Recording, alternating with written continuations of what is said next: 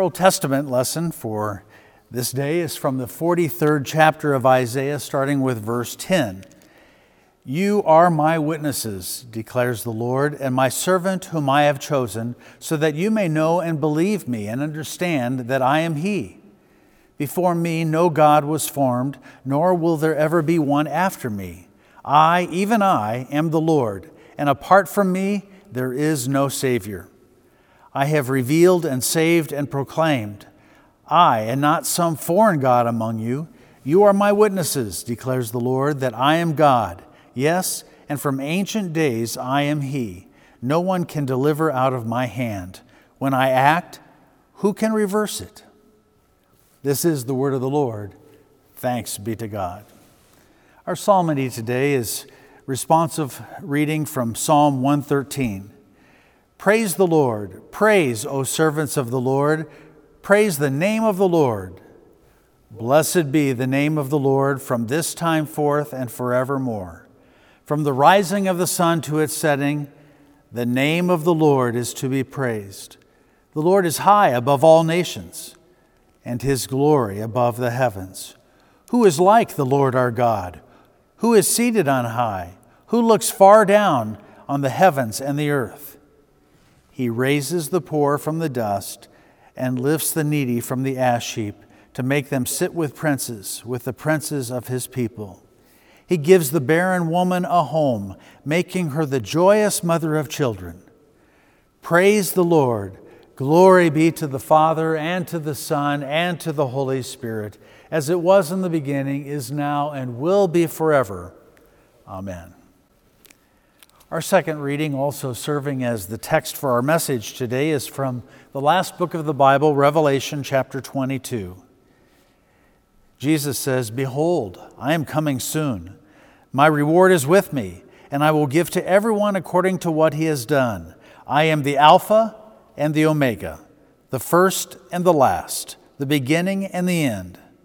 Blessed are those who wash their robes, that they may have the right to the tree of life and may go through the gates into the city. Outside are the dogs, those who practice magic arts, sexual immorality, the murderers, the idolaters, and everyone who loves and practices falsehood. I, Jesus, have sent my angel to give you this testimony for the churches. I am the root and the offspring of David and the bright morning star. The Spirit and the bride say, Come. And let him who has ears say, Come. Whoever is thirsty, let him come. And whoever wishes, let him take the free gift of the water of life. This is the word of the Lord. Thanks be to God. The Holy Gospel from the first chapter, according to St. John, chapter 1. Glory to you, O Lord. In the beginning was the Word, and the Word was with God, and the Word was God. He was with God in the beginning. Through Him all things were made. Without Him nothing was made that has been made. In Him was life, and that life was the light of men. The light shines in the darkness, but the darkness has not understood it. There came a man who was sent from God. His name was John. He came as a witness to testify concerning that light, so that through him all men might believe. He himself was not the light. He came only as a witness to the light. This is the gospel of the Lord. Praise to you, O Christ. Grace, mercy, and peace be to you from God, our eternal Father, and our Lord and Savior, Jesus Christ. Amen. There's a bunch of funny words that give you an idea what they mean, but that mean different things to different people. I'll give you an example. Have you ever been cooking with somebody and they said, oh, just put a smidge of this in there, right? Or how about a dollop, right? At what point am I putting too much in that it's going to ruin the recipe? Is there a certain amount where if I don't put in enough, you're not going to taste it, right? What does it mean? Or how about this? What if someone says, yeah, I'll be there in just a second? You know it's going to be a lot more than a second, but how long is it? Or when someone says, I'll be down in a minute. Is that 60 seconds? Is that 5 minutes? Is it 15? Is it 30? Like, those words can mean different things to different people. Just before Jesus ascended into heaven, He told his disciples that he would surely be with them, even to the end of the age. And at the beginning of our reading from the end of Revelation today, Jesus said, "Look, I am coming soon." Soon. And yet, here we sit, waiting. Is he coming soon? Is he always with us the way that he promised he would be? There's a couple different ways of looking at this. And this first one we're going to look at, let's just call it soon, but not yet. Since before God created the world, created the universe, since even before that, before time came into existence, God the Father knew that he would send his Son. And then for hundreds and thousands of years, it was going to happen soon. But how soon? You and I, we can't grasp the idea of eternity or infinity. Like, we can't grasp what a moment is like from the vantage point of an eternal God. In Ecclesiastes chapter 3, verse 11, it says this: God has set eternity in the human heart, yet no one can fathom what God has done from beginning to end. God has put eternity in our hearts. We yearn for the eternity that is God, but we have no way of fathoming what God has done from beginning to end. The Apostle Peter in the New Testament, quoting Psalm 90, said this: "With the Lord, a day is like 1,000 years, and 1,000 years are like a day." From God's point of view, an entire generation here on earth is probably gone during his lunch break. And yet, Galatians chapter 4, we read this verse often around Christmas, that when the time had fully come, soon had finally come to fruition, God sent his Son to be born of a woman. God in flesh. God came down into our timeline, out of infinity into time. And then for 33 years, give or take, he walked the earth. To God, it was but a few minutes. And then Jesus died. Jesus rose again. And Jesus ascended into heaven, where before he left, he said, "I will be with you always." And here we wait, 2,000 years down the pike. Even so, Lord Jesus, quickly come. You said it would be soon, Jesus. Soon, but not yet. There's another way that we can look at things as well, and it's soon now. Because Jesus did ascend into heaven. The resurrected physical body of Jesus ascended into heaven, left the earth, and yet he promised that he would be with us always. Now, Jesus has not let go of his promise, and I want to make sure that we understand this isn't some bait and switch, okay? Because within days after he ascended into heaven, he poured out his Holy Spirit upon all believers.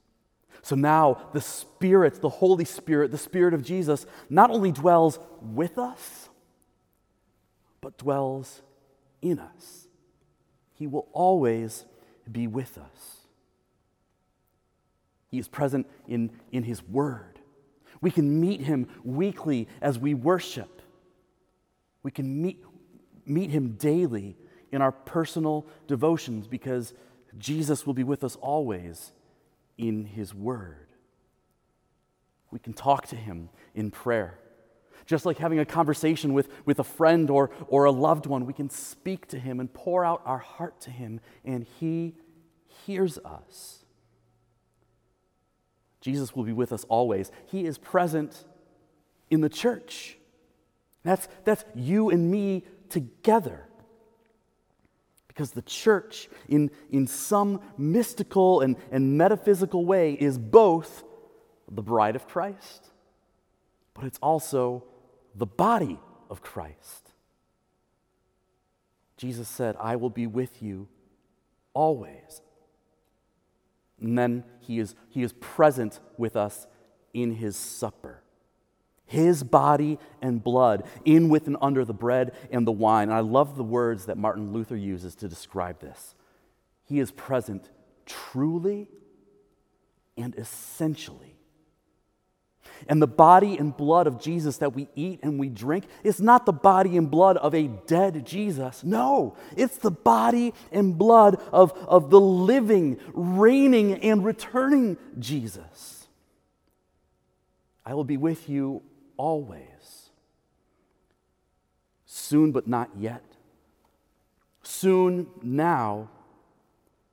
And then here we are in the soon, now, and not yet. Our reading today comes from the very last chapter of the book of Revelation, the very last chapter of the Bible. And Jesus says, look, I am coming soon. And then he says, I am the Alpha and the Omega, the first and the last, the beginning and the end. We could take those three divine titles and there would at least be three separate sermons, if not more. And what's amazing is that God the Father, he uses two of those titles to describe himself. He calls himself the Alpha and the Omega. God the Father calls himself the beginning and the end. So Jesus here at the end of Revelation saying, I am the Alpha and the Omega, I am the beginning and the end. Jesus is driving home the point that he is none other than God. And when Jesus says, I am the Alpha and the Omega, he is saying that before even the entire universe was created, he was. There was never a time where he wasn't. And he's the Omega. He'll be there long before there's even an end of anything. He exceeds creation. In saying that he is the beginning and the end, it means that he was the agent through which God created the world. When God spoke the words, let there be light, Jesus, the very word of God, was there creating things. And Jesus will be there at the end of creation. And Jesus rising from the tomb was the end of the old creation and the beginning of the new creation. And Jesus is the beginning and the end. But that second title, the first and the last, nobody else uses that title except for Jesus. Jesus is the first. He was the firstborn over all creation, always the Son of God, even before he was born in the flesh of Mary. And he's the firstborn of the new creation as he rose from the dead, showing us what our resurrection is going to be like. And he's the first, he's the beginning of the church. And he's the last, he's the end, the goal, the purpose of the church. And it's important to realize, especially today as we look at Jesus' promise to always be with us, Jesus isn't merely the extremes, the Alpha and the Omega, the first and the last, the beginning and the end. Jesus is everywhere in between. He is always with us. Look, behold, I am coming soon. It's not soon the way that we understand it. It's not soon according to the timeline that we would like, but it's soon according to God's viewpoint. And not too soon because God is patient, not wanting any to perish. And Jesus said, I am coming with my reward. Not our reward, but his reward. His reward that he earned, that he then gives to the faithful.